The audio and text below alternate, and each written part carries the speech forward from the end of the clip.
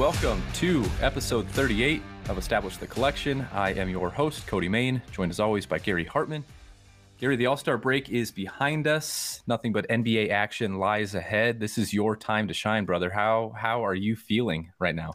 I'm good, man, especially and, no offense to all my hockey fans out there, especially with my Rangers looking pretty good, but with no baseball on the horizon at all. And we've already had the first two series of the season be canceled with this strike that's going on, or the lockout that's going on. It is really all NBA waters ahead with some F1 and with some UFC and, our niche sports, but it's all basketball all the time. Look, really from now through June, right? So lots to look forward to. I'm doing well. Definitely feeling that grind, but really only like 25% left of the regular season, 25% left. So a lot of fun playoff races, and the NBA is just it never fails to disappoint. That's for sure. It's fun night in, night out. Nothing but NBA ahead, with one minor caveat, and that is we will have USFL action beginning on April 16th. I'm really hoping. I've been keeping up with the news. I know we're going to get sports betting in a majority of the states that are currently legal, with some hurdles to kind of clear. I would imagine we will get DraftKings DFS with some pretty significant prize pools, especially if there is no baseball to be played. Yeah, it's gonna be a fun time, man. You guys know that I'm grinding the niche sports. You guys know that for the most part, Showdown on Thursday nights, Showdown on Monday nights is really not even professional football at this point. So anything that is barely professional football, I will be grinding. I don't know if we'll ever get any cards for it, but just as a quick aside, don't count your chickens here, because basketball is up at the forefront, but we will have some USFL action coming in the months. I would not be surprised to see cards eventually too. We saw it with XFL. We've seen it with some weird things on football there. So hey, you never know. And I my thought with all those types of things are don't knock it till you try it. And us at ETR, we'll be all over the USFL, and Shea Patterson, #1 overall pick, and all that great stuff is coming. I can't believe it's already April 16th. The turnaround that they're going to get on this type of thing from the draft right into the season is pretty exciting. So I mean, it's pretty wild. I don't know if they even have all of the everything ready to go at this point, right? It's been really quick turnaround. As you mentioned, draft just happened. I know that they locked down a stadium to play the games. It seems like they're working through the legal process for sports betting, which is obviously going to be a huge hurdle in order to gain mainstream adoption of this league. But yeah, it'll be pretty interesting to see. I can guarantee you that if there is DFS, I won't guarantee it, but I will say that if there's DFS, it's pretty likely that I will be covering it. And I will be playing it. Let's go. Let's pray for some USFL action, and let's pray that we can make some money in the DFS streets as well. Yeah, that makes me excited. Anytime I get Cody Main coverage on anything football, I am very, very excited for that. You know what? That's great. And I just hope we get a decent quality product. Like, they're trying to turn this thing around in 5 or 6 weeks. Like, do these guys even have playbooks? Do these coaches have schemes? Do these coaches know each other? What's going on? But I shouldn't be a skeptic. Let's just enjoy the beauty that is God's game in football.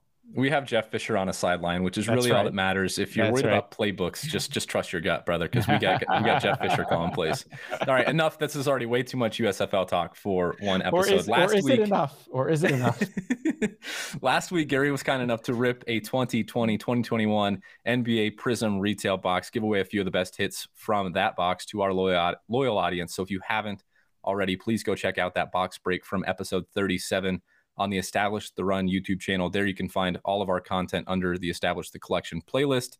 If you want to get your hands on some of Gary's cards, all we ask you guys to do, and you can smash the subscribe button, you can do all those fun things that we always appreciate you doing to help support our little show. But if you want to get your hands on some of Gary's cards, just while you're over there watching the video, watching him break his box, episode 37, just leave us a comment on that episode. It's the easiest way for us to parse out who actually took the time to watch the video and who wants the cards. We'll gather those names for next week's episode and give away. I think you had Anthony Edwards base Prism. You had a LaMelo. You had an Obi Toppin silver. I'm going to butcher this dude's name. Jamias Ramsey silver auto. That was the auto we pulled. And hey, at least it was a silver auto rookie. But yeah, it's on the flagship ETR YouTube channel, as Cody said. The title of the episode is NFL All Day Marketplace Opens and Midseason NBA Awards. And you'll see Cody's silly face on there. And hey, I think you'll get some silly faces from me coming soon. Let's go. So did you finally submit some headshots? I finally had Kyle reach out to me about getting some headshots out there. So I'm going to work on taking some of those this weekend. We'll get some silly thumbnails from my dumb looking face as well. So yeah, just go over there. And we've already had a bunch of comments on the video that you're already entered in, but we're going to give it another week because the video did go up a couple days after the audio. So get over there. Please do like the video while you're at it, but all we ask is a comment on the video and you're entered to win those 4 cards. We're going to do 4 different giveaways for, some solid 2021 Prism cards. And we'll do that at the top of next week's episode. And while we're thinking about it, if you're listening on the podcast feed, like most of you are, if you haven't already, go subscribe, rate, review, wherever you get your podcasts, Apple, Spotify, wherever it may be. Those things, those small things, free, help us reach as many sports collectors as we possibly can and grow this little show out. So we really appreciate that. Absolutely. All right, housekeeping items out of the way. Last week, we wet our beak by giving out some midseason NBA card market awards, which you dubbed Ja Morant as the NBA's most valuable card market to this point of the 2021-2022 season. That call has been magnified over the last couple of days since you made that bold proclamation. Memphis dropped a close game, and we're recording Thursday night, but Memphis dropped a close game a week ago in Minnesota. But since then, man, all he's done 46, 52, 38, respectively, in back-to-back games. They dropped one tonight on the road in Boston. But, man, he's taken over social media again with the dunks, with the second quarter buzzer beaters. It's been all Ja Morant. So, of course, we talked last week that nobody has done more to solidify themselves as a long-term hobby name than Ja Morant. A few more career games under his belt. How are you feeling about that call for midseason NBA award? And you've got some big boys on your hand, man. You've got some big cards on your hand. What are we doing with Ja Morant right now, and how are you feeling about your investment? I really do, man. Feeling great about the investment. I am terrified every single night he goes out there that he's going to fall down the wrong way and but for right now, I'm enjoying the ride. I mean, you mentioned tonight they lost the game. They dropped the game in a tough game on the road in Boston. Boston's got the best defense in the league. But even in this game, as you mentioned, 38 points, 7 assists, another just absolute highlight. It was a give and go alley-oop from Kyle Anderson with his offhand goes up with a one-handed alley-oop. And this guy's a guard. I mean, you can't, you have to see it to believe it, the things he does on a nightly basis. And I mean, it's Iverson stuff. It's just, it's and better, honestly, in a lot of ways. And I remember Iverson only to an extent, but the dynamicism, the dynamic ability, you know what I'm saying? Close enough. It is. I'm tired, everyone. The dynamic ability is truly on display every single time he graces the floor. And I feel like really what we're doing with Ja right now is kind of what we were doing with Joe Burrow for the last 4 or 5 episodes of the NFL season, where we had to kind of lead every episode with Joe Burrow because he was both king of the field and of the hobby. And Ja is kind of feeling that way for hoops right now. It's like this. I feel like where you're at in this position where he is, as you've mentioned previously on the show many times, that he's one of your most heavily invested players. This is the product that you were ripping most when you were getting back into this hobby. It almost feels like you're at this point where you just keep hoping you can push this back a little bit and keep maximizing that window while still holding as much product as you can long-term, the stuff that you really believe in long-term. So I know a lot of the people out there listening are probably in the same boat that you are, that I was, ripping this Zion product, ripping this Ja product. What are we doing with Ja specifically right now? What should our audience be doing? Selling low end stuff? Should we continue to hold and just keep pushing this thing back as far as we can closer to the postseason, maybe awards time? Is there going to be a point in this season specifically where we get that Ja peak?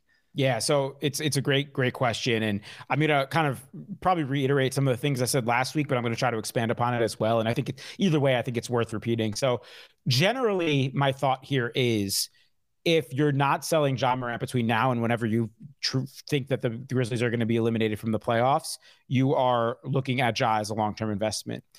I'm starting to hedge that thought a little bit just with how good he's been in that. I'm starting to think maybe he can be an all-time great. Now, you don't see that come out of players of his size, particularly of his, more skinny nature, those type of players. You don't see that, too much as far as this. But, man, if the NBA does this right, we could really market this guy as like the next big thing, right? Like Steph level, love from every, like just basically unanimous approval rating type of superstar. He has that upside, the flash, everything. So in that sense, I'm starting to maybe think, if you don't want to subscribe to my general theory that you're either selling over the next 3 months or you're holding it as like you're waiting till Ja's, towards the end of his career, like you're looking at it as long-term investment, because I would have a hard time thinking he's going to reach peaks higher than this season for a lot of reasons. One, pop counts are going to continue to rise. Two, it's very hard to imagine that we are going to see we might see higher Ja Morant peaks on the court, but I don't know if we're ever going to see higher Ja Morant hype off the court, where he's dominating every kind of SportsCenter NBA conversation. He's leading SportsCenter every night with his highlights. He's, still starting to really just enter, the top of the lexicon of every NBA fan, both casual and diehards. So just where he's dominating the conversation so much in his MVP race now, where he has his team in a top 3 seed, just all the perfect storm in his third year. All that perfect storm. I just don't know if we're ever going to see that hype again, where the card market is also still pretty strong. In general, the hobby's growing still to an extent, with things happening with Fanatics, all the things that are keeping the hobby at the forefront for this guy. I don't know if we'll ever see this kind of this stew of things ever kind of reach this boiling point again. So I think I feel comfortable enough saying that you have this window while he's healthy this season, knock on wood, to maximize profits for what is, there's a good chance, I would say there's like a 30 to 50% chance that this will be the peak of his hobby this season.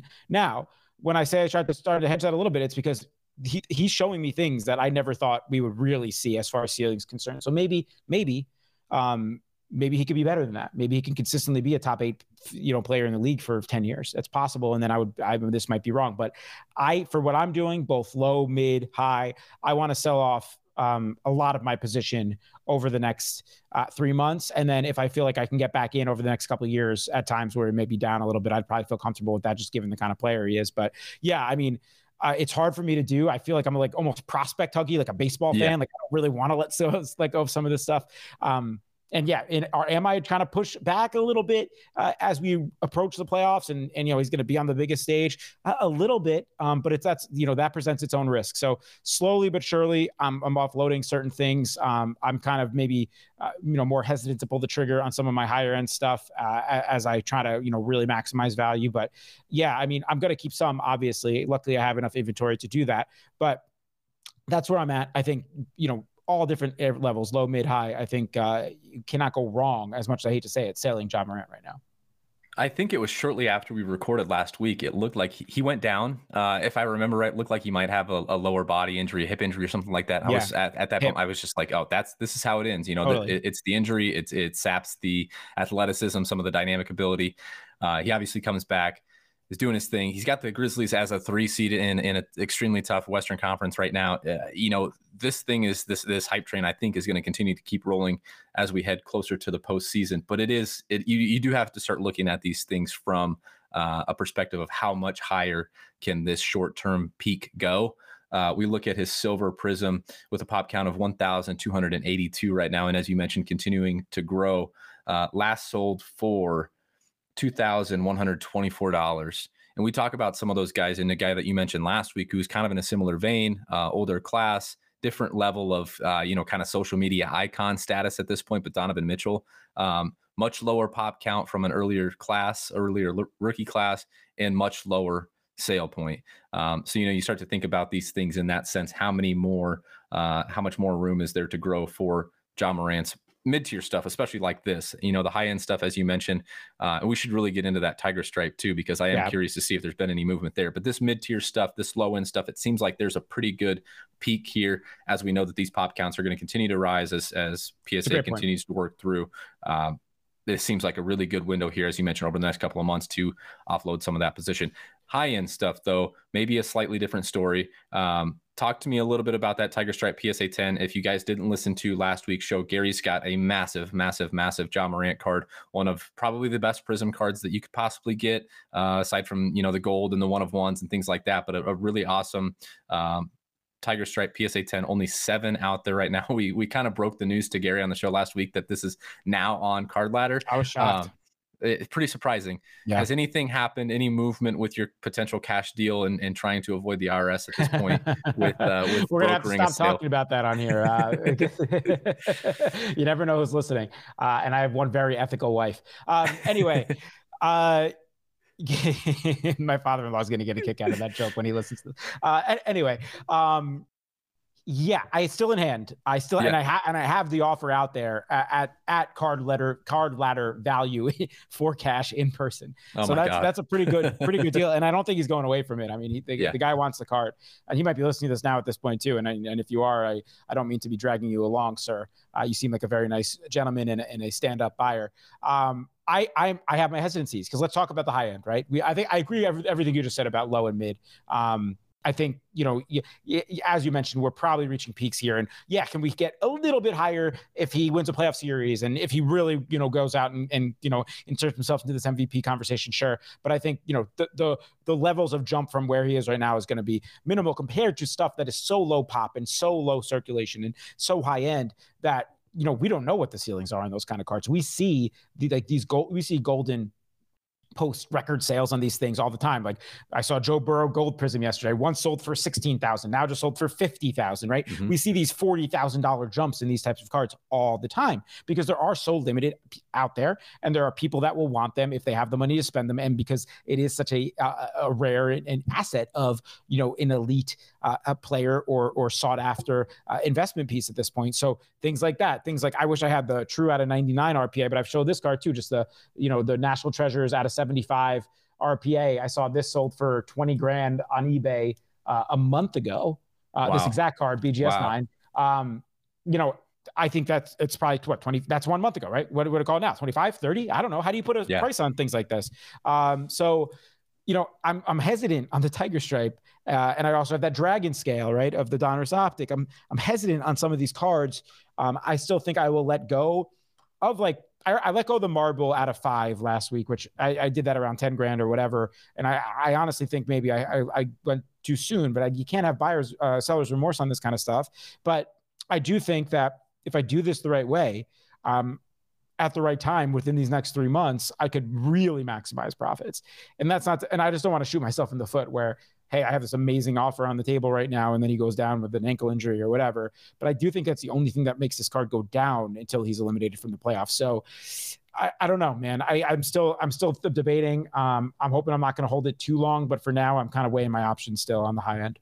It's so much easier to have the hesitancies on this stuff and to have that feeling of like, man, I'm selling a little bit too early, as opposed to the silver, right? Like that silver with a pop count of 1,200 that's right now selling for $2 grand. Like if it sells for 2,200 next week and you sold it at $2 grand, you don't feel as bad as if you sold a Tiger Stripe that there's only 7 PSA 10 in existence right now, and you sell that for 25, and next month it's worth 50, right? Yeah. There's a big delta there. For all we know, like I have it on eBay for 40 right now. Which you could get a snap buy run. Somebody might pick that up in a couple of weeks. It's possible, right? That's one thing. And for all we know, if I send it to Golden and it was in their April auction, right? I took it down off eBay. It was in their April auction. He just continues this ascent for another month. I think it can go higher than what I have it on eBay right now. You don't know what some people don't use eBay. Some people prefer to go the auction house route. They feel it's safer as far as kind of just transfer of hands, all that kind of stuff. You don't know what kind of bidder out there. Now, at that same time, it might end at 20, where I have a 25 offer right now. So obviously these are the risks and things you're weighing when you're dealing with such low pop, rare, high value cards. We'll continue to talk it through. If I have it next week, we'll kind of address this in a shorter conversation again. But it's a fascinating thing to consider. One that I don't have too much experience with since I've been kind of doing this as a real business, as far as kind of like where I'm in the heat of things. I have some of the most sought after rare high end cards of a specific player, and I'm really kind of struggling with selling window. I really am. All right, I want to springboard this conversation, and not to get like too sports takey and too sports radio-y here, but You kidding me? I grew up on Mike and the Mad Dog, Cody. We can get as this is sports radio and perfect. talking about one. You do a really good Mad Dog impression, so if you could just come back at me with some Mad Dog, I would love that. Michael, I don't know what you're talking about there. And now it's great because it's him and Stephen A, so it's even better. Oh, dude, I would pay money to see that every week. It's God's gift, those clips. I'll tell you that much. Seriously. All right, we've given Ja his flowers here off the front end of the show, right? He was the 102 of the 2019 class. I would say a very distant 1B in the collectibles hobby to Zion Williamson, who was a very clear 1A, runaway favorite from that class, the most sought after collectible from that product. If you look back to January 22nd, so we're talking a month and a half ago now, that was really the first time that Ja's Prism Silver PSA 10 sold higher than Zion's. We kind of got this flippening, right, where we finally see Ja take over from that class. You go all the way back to the preseason where there's still questions swirling about Zion's health. His Silver PSA 10 was still fetching $4,000, so down 65% already this year, and for good reason, right? Last selling for around $1,400 on February 27th. Obviously, there's going to be a lot more than just what's going on off the court with him and his recovery and his return to play, all of the rumors swirling. Is this flippening between Ja and Zion legit? Like if you could get a crystal ball out right now and predict 5 years, 10 years, 20 years from now, whose card market is going to be more valuable, knowing what you know about both players, is it just a slam dunk, easy open and shut case that it's going to be Ja? Or is there some reason for us at current prices, and if this continues to dip lower for Zion, is there some reason for us to maybe bet on Zion's market now that it's dipped so much? More parallels between Joe Burrow and Ja Morant here, where Justin Herbert, and was for so long, by far the highest prices in that football class, and then things flipped towards the end of the season. Obviously, the difference here is Zion hasn't graced the court in a very, very long time, and he's nowhere to be found. All bad news coming out of the Zion camp almost consistently, and then we don't know where he's going to be in New Orleans. Man, yeah, I mean, obviously, if you put a gun to my head, I would say that Ja Morant is now in 5 years and in 20 years, the better investment piece, probably the better player. He's showing things in year 3 that we didn't know his ceiling ever really was. We knew he was a great dynamic, probably multi-time All-Star. I don't think we knew that he would be this right away, which this is what we thought. And I think people got a little confused in the clip that we put out last week. I was saying, I said, he's doing all the things that we wanted the number 1 overall pick to do. Yeah. And I wasn't saying Ja Morant was the number 1 overall pick. I was referring to one Zion Williamson, who was number 1 overall pick. And we expected these things. And we saw it when he was on the court last year. But now everything is just going the wrong way. I don't know if his body's sustainable for what the modern NBA is. And I understand the dip. I mean, I completely understand the dip. Obviously, pop counts continue to rise. He was selling at prices that were unworldly, and we haven't seen him. And now people are trying to get off those positions a little bit. And obviously, you're going to see that go way down. It sucks for me. I have 2 silver PSA 10 Zions. Never pulled the trigger on selling either of them, and I'm not going to do it now. I'd rather wait. I'd rather wait for him to come back. So, it's really hard. Now, I'm going to throw the question back to you as we do a little sports radio here. Would you be buying, or would you rather be selling Ja Morant at his peaks right now, or buying Zion Williamson at his floors? Like, what if you had to choose one of those two things, what would you be doing right now? I think it's a different question than it is a different question, but I think if I had to choose just one, I would be selling Ja before I would be buying Zion. That it just feels like the bottom could completely fall out. And you mentioned like people willing to sell now to take profits. If this doesn't get any resistance, like let's just use his silver PSA 10 as an example right now, that's got a pop count of whatever 1,400 right now. If this doesn't get any resistance around 1,200, 1,100, 1,000, and it drops below $1,000, like how far is that really going to fall out? Like that, once you reach that mental hurdle of $1,000, right, for a player's market, how much lower is that going to go? We just saw that absurd sale for his true RPA that we had talked about a couple of weeks ago. Like, how many more of those are we going to see? And like, if you're really low in and you're investing like base stuff, like it just feels like this could completely fall out on him if he doesn't get back to action next year, or I just don't understand like how much more his market could fall off from this point now. Whereas like, yeah, maybe I miss out by selling Ja like a month too early, Yeah. and I missed out on like 10% profit, where I feel like if I was buying Zion right now, maybe it drops another 30% before, he comes back. I would say I would be interested in buying Zion at some point before the offseason, before we get. So let's assume he's not going to really play again this year, right? I mean, there's only 20% of the season left, and there was a report yesterday that his foot is progressing. There's always been this very vague stuff. The Pelicans came out with a season ticket letter where they didn't even mention him. I mean, the tea leaves are not good there for Zion in New Orleans, right?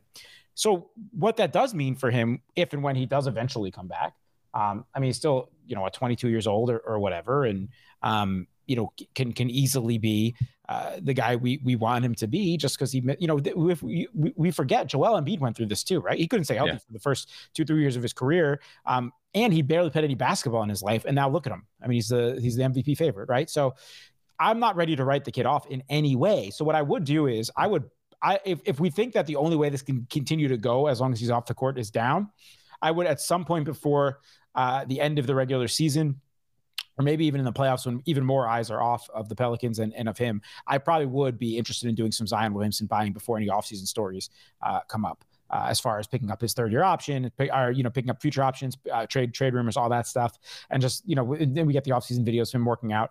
I think I'd be interested, depending on what this kind of stuff does go to, because I still think he is a generational type talent. Just the question is, what is the price that you're willing to bet on him ever actually having a real NBA career? And to me, for like something like the Silver Prism, when it did or a grand, because it's not like the pop of 1,400 is like crazy.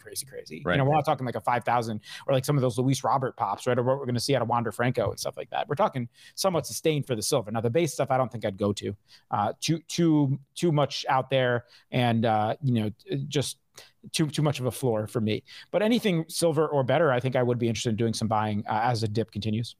I think we should take this as like a more macro look now, because we've talked about selling Ja, potentially buying maybe as we inch closer to the offseason with Zion. If you look back to last year's basketball market as a whole, and I kind of want to take this more macro now before we get into some player specifics, but you see this pretty significant trend upwards last year leading into the All-Star break.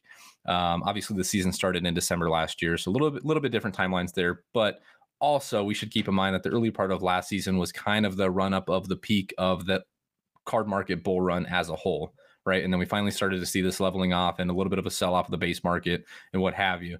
But I'd like to start there just kind of from a macro sense for the remainder of this basketball season. I am curious how much of last year's second half slump that we saw in the card market as a whole, in the basketball card market, was more just in relation to this shift of kind of the base card slumping a little bit, and how much it was just a shift in people focusing less on the basketball market as players get eliminated, teams get eliminated. You get a shift more a little bit towards baseball. You get NFL offseason talk. So I'm curious, are we going to see a similar downwards trend in the second half of the NBA season this year? I think it'll be a little bit less this year, because I think you hit the main point for me right at the end of your you set up there, in that baseball was here last year, right? And baseball, say what we want about baseball as far as a topic that gets talked about, as far as losing popularity every single year. It still has its market. Bowman still does really, really well. Topps does really well. We still see crazy numbers on prospect cards and Mike Trout cards and Ohtani cards and things like that. And the second that April 1st rolls around and, the baseball's really under the swing of things, that market does pick up steam. There's just no doubt about it. And guys like Vlad Guerrero hit the scene last year, and guys do shift their focus. There's no doubt about it.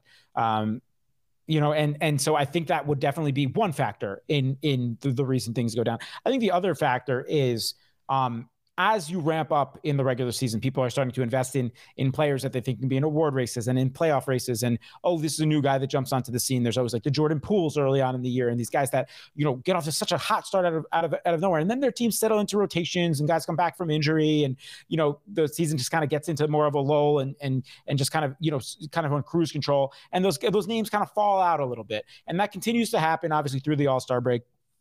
And particularly, I think as teams fall out, and so guys are watching less, right? So as teams get eliminated, I think there's less sales all around those types of players, right? People are trying to kind of time selling, guys when their teams are hot, whatever it may be. So I think one of the other reasons we see overall sales volume go down and even some peaks go down is, teams get eliminated and people are just start so focused on selling certain players as they're in the limelight, particularly around the playoffs. So I think that will continue just because it's what makes sense, right? Over the next 2 months, we're going to see less and less teams be relevant, probably less and less, of wider players be, focused of, people that collectors are searching for. So, and it's going to kind of focus in on our real contenders. So I think that those are all the reasons, but I would expect it to be a little bit less than last year for the reason of A, no baseball, and B, because peaks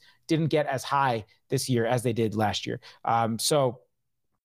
Just given that we were in the middle of last basketball season was like the peak of all this stuff, right? And we've kind of been in a more healthy, settled down card market this NBA season. So I don't think it has as much room to necessarily fall down now here in the second half. So there might actually be some in-season buying opportunities for guys that people are willing to sell off once their teams are eliminated or once they're eliminated from awards races and things like that. I find that we might get so focused on these off-season buying windows for players when sometimes they start or they may even peak towards the end of the regular season or certainly in the playoffs as teams are already eliminated. So I think we can maybe identify some of those. Let's talk about some of those guys here. I don't know if you've got a few names. There's a few guys that I think might be in playoff contention, might be in award contention that are worth talking about, and I think markets are still not as hot as they should be. I want to kick it off with the guy. This is an easy topic to talk about because he's been out for so long, but a guy coming back from injury, a guy that was kind of a third tier of that 2018 market, but really gained some hobby love. Michael Porter Jr., a guy that steamed up quite a bit from that 2018 class, but injured his back 9 games into this season, which obviously to me raises an immediate long-term red flag simply because of the back issues that this guy's already dealt with. We get the report recently that he's cleared for contact, could return sometime in March. Mike Malone was quick to throw a wet blanket on that, but then since then we've gotten reports that he looks to be cleared for the G League, and we are going to get some Michael Porter Jr. action back at some point this season, it seems like. We did see a pretty significant plummet in his card market as his silver PSA 10 fell 71% since October 14th, last selling for around $250 on February 27th. When he was playing last season, he was balling, man. Like, we were getting a really good offensive player in Michael Porter Jr., averaging 19 and 7 a game, shot 44.5% from 3. Perfect complement for Nikola Jokic. I don't know if I'm jumping the gun here by buying the news that he's returning from injury, and if that's going to have any significant impact as his card market goes the remainder of the year, and if he's really even a long-term investment. But his market's down big, still plenty of questions surrounding his health. I think that, we could kind of see this rekindling of a flame that the hobby had for this guy from this 2018 class if he comes back and looks good when he returns to action. Is it premature to buy someone like Michael Porter Jr. coming off the rumor, the news that he's going to get back to action sometime soon? No, I don't think it's premature. And I mean, you're seeing some people do it a little bit. I mean, not many sales, but over the last month or so on that silver, like in 13 sales, it's back up around 10%. In the last 3 months on 44 sales, it actually, I think people identified it dipping too much because it's in the green. But as you mentioned, over the last year and 6 months, it's down 50, 60, 70%. I don't think it's too premature. I mean, for this specific case, I just have issues or I have concerns of his just general ability to stay healthy, right? I mean, that's a different story. But as far as the player is concerned, and I think talent, and as far as if you are looking to buy Porter Jr., I think this would be the time over the next month or so before he comes back, because Jamal Murray is coming back for the Nuggets, right? Mm-hmm. We know that's happening, and Jokic is playing as well as ever.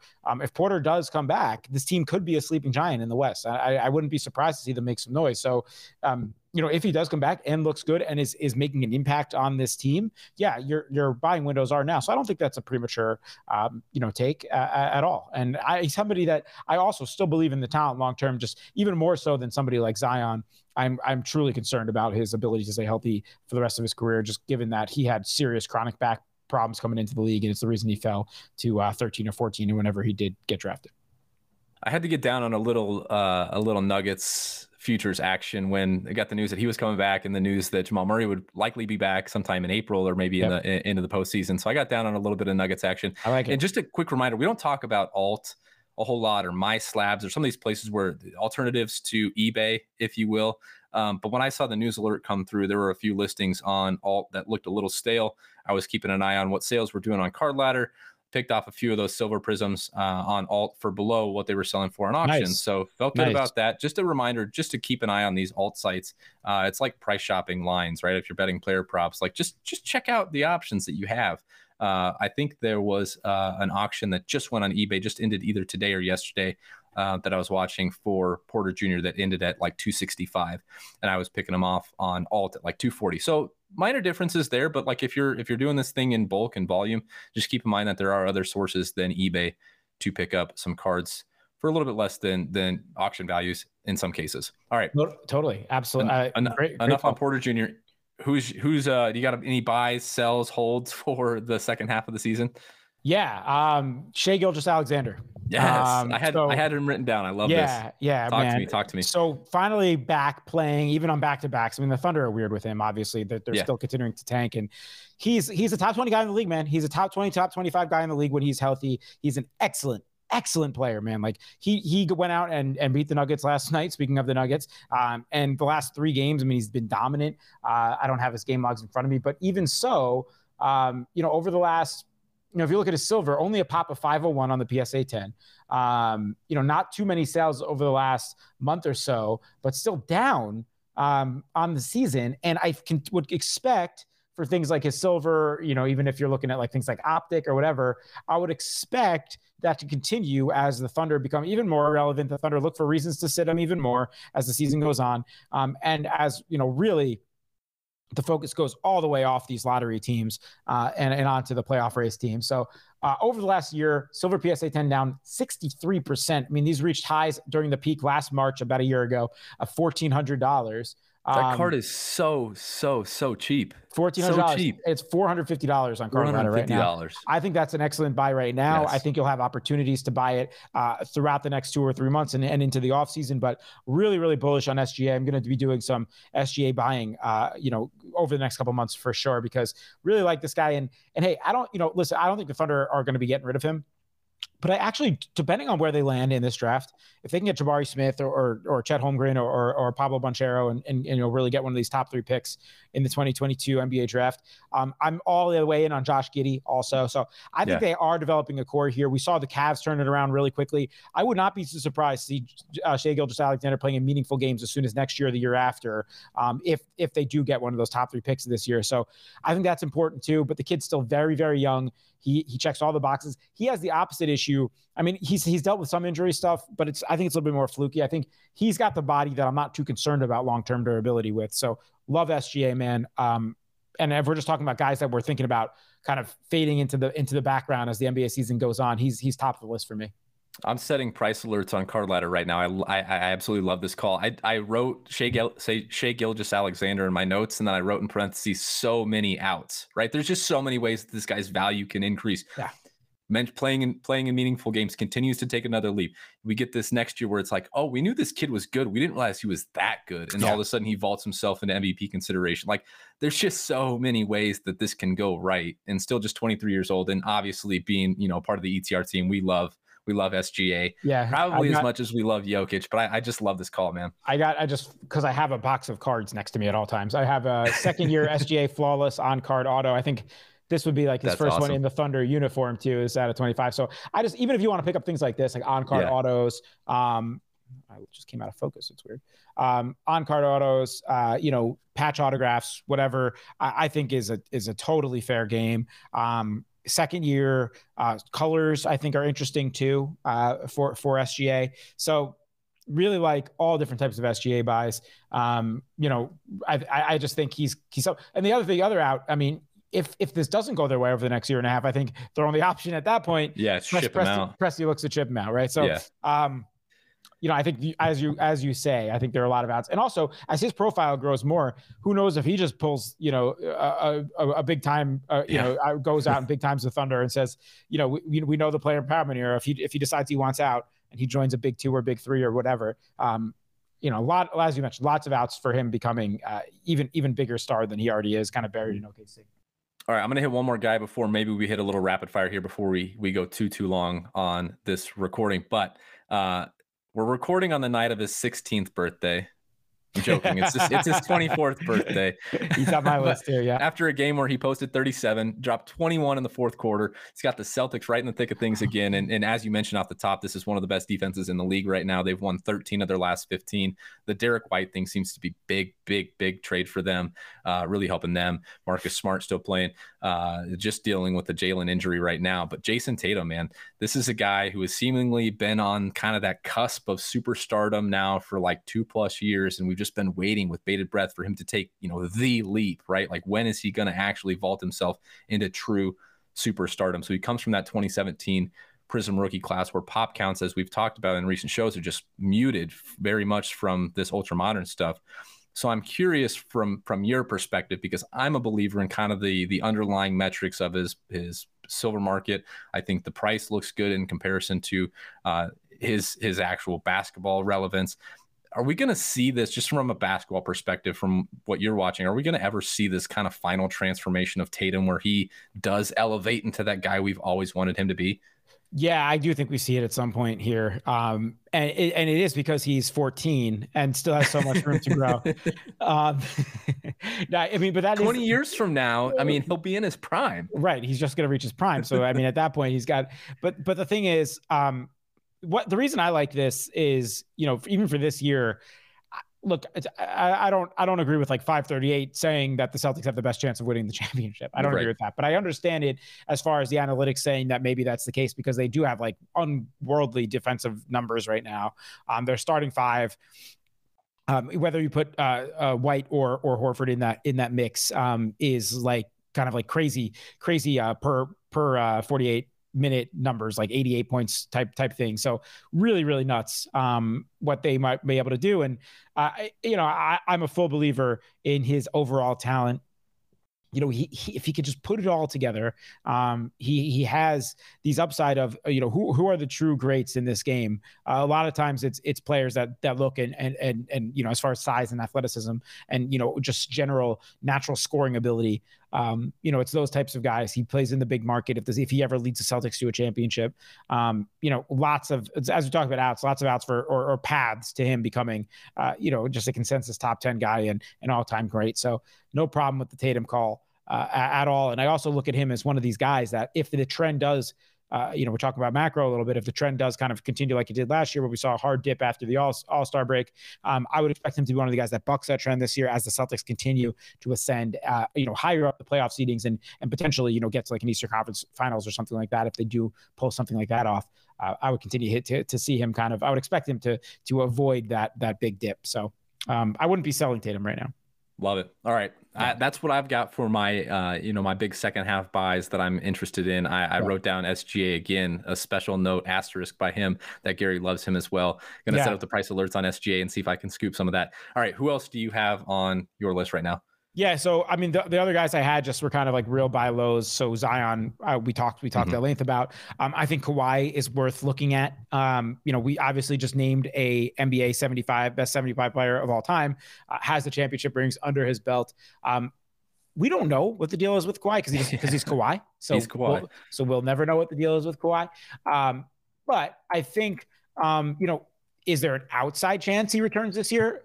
Probably. I don't think anyone really knows. But if he does, I think, it would be because he's feeling good enough to help kind of lead this team into the play-in or wherever they're going to be and really help them win. So I'm trying to get some sales ad up on him right now. But I just think that he is someone, down 77% over the last year on the base Prism, which from 2012, you can look at the base market, no problem. Not too many sales over the last month, but down 8% on 17 sales. $600. This is a card I used to target at like $800. The 2012 Prism rookie. So really like that at $600. Yeah, I think he comes back next year, and even so, I just like him as a hold long term. He doesn't need to. He's a Hall of Famer no matter what. Doesn't have to do too much. So it's not often that you can get like a top 10, 15 guy in the league who's going to be a first ballot Hall of Famer who's got championship pedigree, when he's down and out and his market's down. So I just kind of like looking at somebody like him. If you guys got into this hobby like I kind of really did during the pandemic and really kind of rekindled your love for collecting cards and trying to make this an investable hobby and make a little bit of money on the side, you probably were blown away by some of the prices that you saw. Like, man, this is just, how am I ever going to get my hands on some of this stuff? Kawhi Silver PSA 10 has a high of $26,250. It's got a pop count of 40, right? Yeah. Last sold on August. We haven't seen any sales since August. It's again, pop count of 40. You probably won't see too many too often. Sold for $9,800. Wow. I can't, like, how low is that? Would that, I don't think I would have, I would have guessed, I would have never guessed that dipped under 5 figures, that card. Yes. The silvers from 2012 are just so freaking rare. And when it's a rookie, one of the rookies of that prime class, right? Yeah. You know, it's the AD, the Kyrie, but Kawhi is really he's really the pinnacle from it. I mean, you have Draymond and you got, you know, Beal and Clay and a lot of Hall of Famers in there, but Kawhi is the guy that, you know, maybe along with AD, but Kawhi is the guy that's really the top tier, you know, proven Hall of Famer, championship winner, and I guess Anthony Davis. But, you know, I wouldn't, with the silver in a PSA 10 of that class, I would have never expected that to dip below 10K. So really, really, yeah. I mean, you know, and then when you have opportunities on guys like that, and hey, man, LeBron too. Like, let's see. I don't want to get into maybe we should save that for a topic in the coming weeks here, depending on which way this goes for the Lakers. But kind of a macro view at LeBron's market, I know, has been pretty, you know, far down over the last 6 months or so. You know, if things go really bad for this Lakers team, and, you know, that stuff dips really low heading into this offseason, I think it's never bad to buy LeBron James long term. It's never bad. You know, anything rare at all. It doesn't even have to be low. Maybe it doesn't have to be super low end, but like anything mid end and higher, I think is solid. We don't look favorably right now on the situation with LA, and obviously with LeBron, the GM, versus LeBron, the player right now. But history in 5, 10, 15, 20 years is unlikely to remember this 100%. Tiny microcosm of his career, right? So yeah, it's bad. And I'm, as a LeBron fan and as a pseudo Lakers fan, simply because LeBron's in town, they're done. This team is done. There's no chance that there's any chance of them turning this around. So yeah, you can throw in the towel on this Lakers experiment. I don't know what's going to happen with LeBron next, but yeah, any time is a good time to buy LeBron James. I wanted to throw one rookie name out there real quick, and we don't have a ton of rookie products yet, but looking at the Top Shot market right now, there's one guy that I'm super excited about, and I've been really laser focused on these Toronto games as I'm getting back into playing NBA DFS. The Scottie Barnes, man, really stands out to me as a player. And looking at the Top Shot market, he is a clear third behind Mobley and behind Cade Cunningham. So I'm curious what your thoughts are when we actually get physical products in our hands. You know, I can scoop up as many Top Shot moments as I want with Scottie Barnes, but when we start to get physical products in our hands and Prism comes out and some of these higher end products come out, do we get the same sense that Barnes is going to be a clear third? Is this somebody that we should be targeting in box breaks or in singles, or is there a reason why he's a third and maybe I'm misguided? Yeah, I mean, I think he'll be right around there, third or fourth, probably third-ish out the gate, as you mentioned. I think, you know, obviously I think it'll be Cade and Mobley 1, 2. I would expect him and Jalen Green and Giddey to kind of be in a cluster of next, you know, guys that hold interest there. No, but I'm with you, man. Like his upside is really strong, and as someone that watches a lot and kind of really breaks this down from team basketball for TFS purposes to try to figure out how the way teams play, it's hard for me to. It's gotten hard for me to get excited about him as like a huge stats guy right out the gate, as just because he does everything well and he's such a team player, you know. But if I'm thinking about him ever being a dominant type superstar, I can see it just because of his versatility, his ability to play multiple positions, his ability to defend right away, also his ability to be so polished and make the right play at such a young age, where I could see him kind of taking a leap, being an alpha. Haven't seen it yet. Obviously, we're 4 or 5 months into his entire career, but we did see it, you know, this week when they were out Fred VanVleet, and he had one of his best games in a long time. And I think, you know, he was a 4th overall pick for a reason. You know, definitely bullish on his long-term outlook for sure. Just been going back and forth in my head if I could see him being one of these transcendent hobby names. I do think that he has the ability to get there for sure. Awesome. Love it. Any other names you want to drop, either from a buying, selling, or holding perspective in the second half of the season? I just think like somebody like Devin Booker is also a guy that can kind of buck that trend of the dips too far. You know, I really like anything out of that 2015 Prism because it's before things got too crazy. Yeah. You know, his pop on his base is around 1,600. So it's gone up quite a bit over the last year, I think, but that's still not like nuts, you know, same class as Jokic there. I think, you know, his silver, though, is a pop of 177. You know, if you can find that thing, that is also, you know, over the last year down 45% only 37 sales. But I mean, that was going for, at the peak of things, $7,000. Yeah. It's valued around $3,200 right now. I mean, this is a team that has a very strong chance of winning a championship. And in my opinion, I'd put them at the top of the list. He's still getting so much better. Chris Paul's only going to be around for a couple more years. Like, you know, I don't think he's going anywhere as far as, you know, I think there's even more room to grow from a both statistical standpoint and, you know, a leadership alpha standpoint with Devin Booker. So someone that, if you're a Suns believer like I am, and you kind of are able to snag, even if it's on a place like Alt or something like that, his base at under the 500 whatever value it's valued at right now, $530.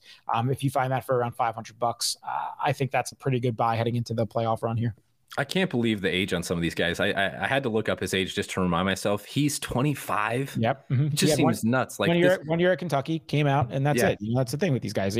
18 years old, 19 years old, they enter the league. And, you know, Bradley Beal has been in the league literally forever. I think he's did he just turn 30? Is he 29? Like, you know, it's crazy. It's crazy. Like, the league is in just such a good Bradley spot Beal with all these young 28. stars. This is what I remember. I remember Bradley Beal came in at like 17. Oh my God. Yeah, because he's out of the 2012 class we just talked about. And so is Kyrie, right? But they were both one and done. But Kyrie is like a year younger than Brad. Something with Brad Beal was like so young for his age, where he was like 18 when he said, like, just turned 18 when he came in. He's been in the league for freaking 10 years and he's 28 years old. Like, it's wild, man. It's wild how young some of these guys are. So the league is in such a good spot with all these young stars that we've talked about today. Whether you're buying, selling, or holding, the second half of the season promises to be fun. Promises to be fun from a hobby perspective as well. And we'll continue to break it down throughout the next couple of months and into the playoffs. But I want to get out of here on this winning formula with Gary Hartman, because the F1 season is right around the corner. Things are really going to start to heat up now that Drive to Survive, is that the right name of the series? Yeah, it is. Drive to Survive is on Netflix. The racing calendar is upon us. You were hitting me with all the nerdy F1 jargon before we hopped on air. I want you to catch the people up and what the people should be looking out for over the next couple of weeks as F1 really gets hot and heavy.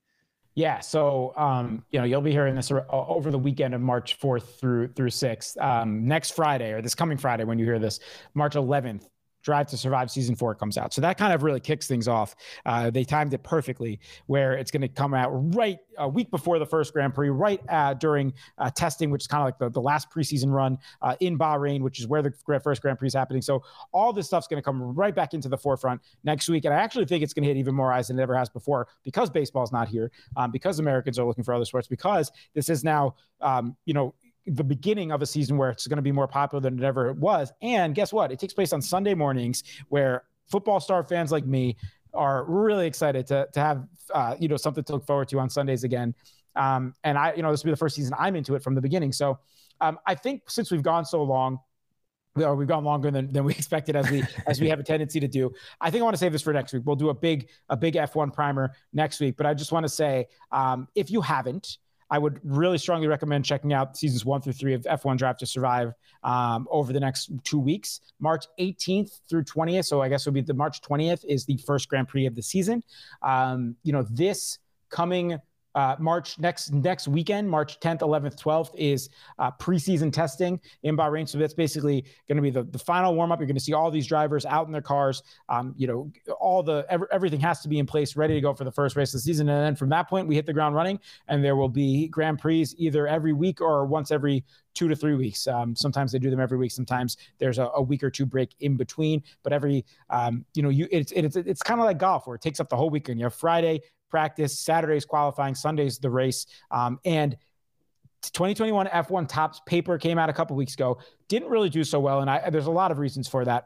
They came out with the price way too high, like it's $600 a box or whatever in resale right out the gate. It was way dumb. There was no autographs in the product, and Chrome was right behind it. So no one really wanted this. And honestly, I didn't either. But at least Topps understands the importance of and how successful this stuff was last year, and they made it a point to get this out. So Chrome will be coming soon. I think it's scheduled for next week, still on the calendar. I don't know if that's coming. That will be a popular product. That will be a popular product. And then when Sapphire comes right behind it, that will be a popular product. So we'll talk all about that stuff. And in anticipation of those releases next week, I'm going to do a whole breakdown of all the players that you need to know, drivers you need to go heading into the season, how markets have done in the offseason, and what to expect right when these things come up. Because I'll tell you what, that Sapphire and that 2020 Topps Chrome stuff, that market has stayed as strong as anything possibly could have during an offseason. So, really, really exciting for F1 and just both from a sports fan perspective and from a hobby perspective, because I think there's a lot of room for more eyeballs to get on this stuff. So really, really pumped. And we'll talk more about it in depth next week. That's going to be a priority. You're muted. Obviously a massive, massive global sport, but a niche that Gary has found and filled magnificently and made this a profitable endeavor for himself.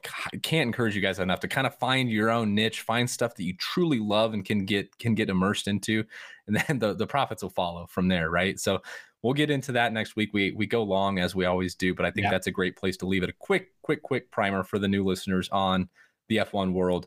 We'll dive deep into winning formula with Gary Hartman next week. But this is a good place to leave it for Gary, for his Ja Morant Tiger Stripe PSA 10 that is still in his possession. I am Cody. We'll see you next week. Take care, everybody.